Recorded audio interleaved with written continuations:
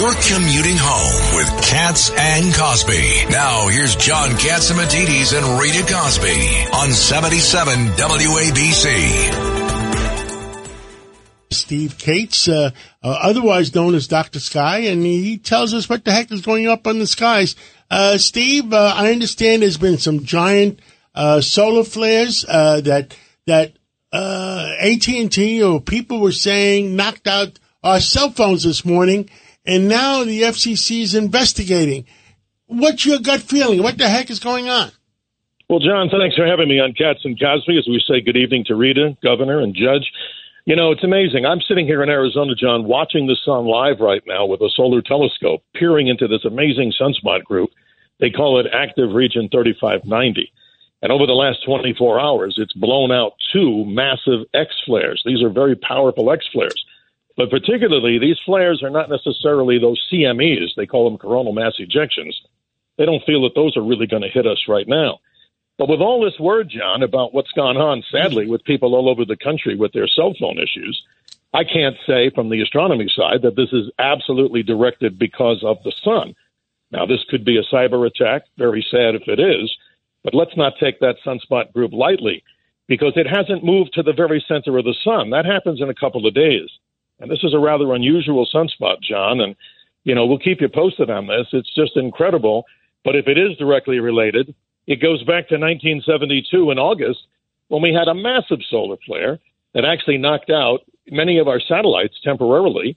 And even during the Vietnam War, when we had these mines in the Haiphong Harbor, the U.S. Navy mines were set off by a solar flare. So we can't take this very lightly, of course. Now, was it just AT&T or was it AT&T and T-Mobile and Verizon? Have you heard anything more? I have heard that those are some of the people that were attacked, some of the, cellular companies.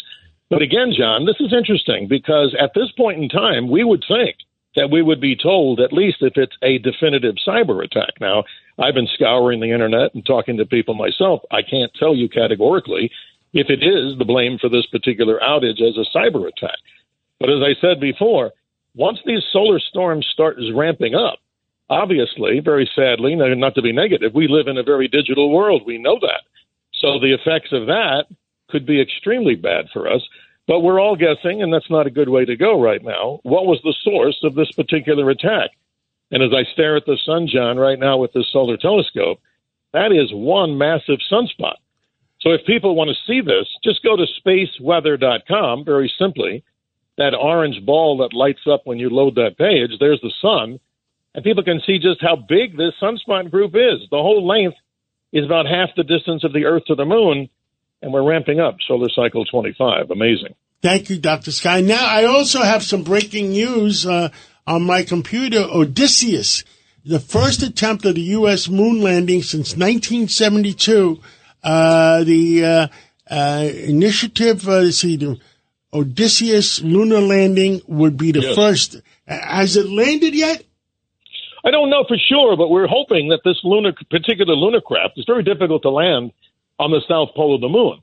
So we're hoping, and many people are praying, that this particular Nova C lander does score a direct landing and a soft landing. It's going to land in an area where hopefully future astronauts go to that surface of the moon. But as I've said before on your show too, John, let's not rush this with the human landing because let's get it right. So we'll see what these privatized companies are doing.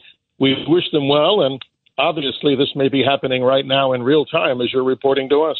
Steve Cates, Dr. Sky, you could hear him every Sunday on the Cats Roundtable and also on Morano on the other side of midnight. Governor Patterson, you had a question? Dr. Sky, after the vehicle lands on the moon, I guess we'll send them foreign aid.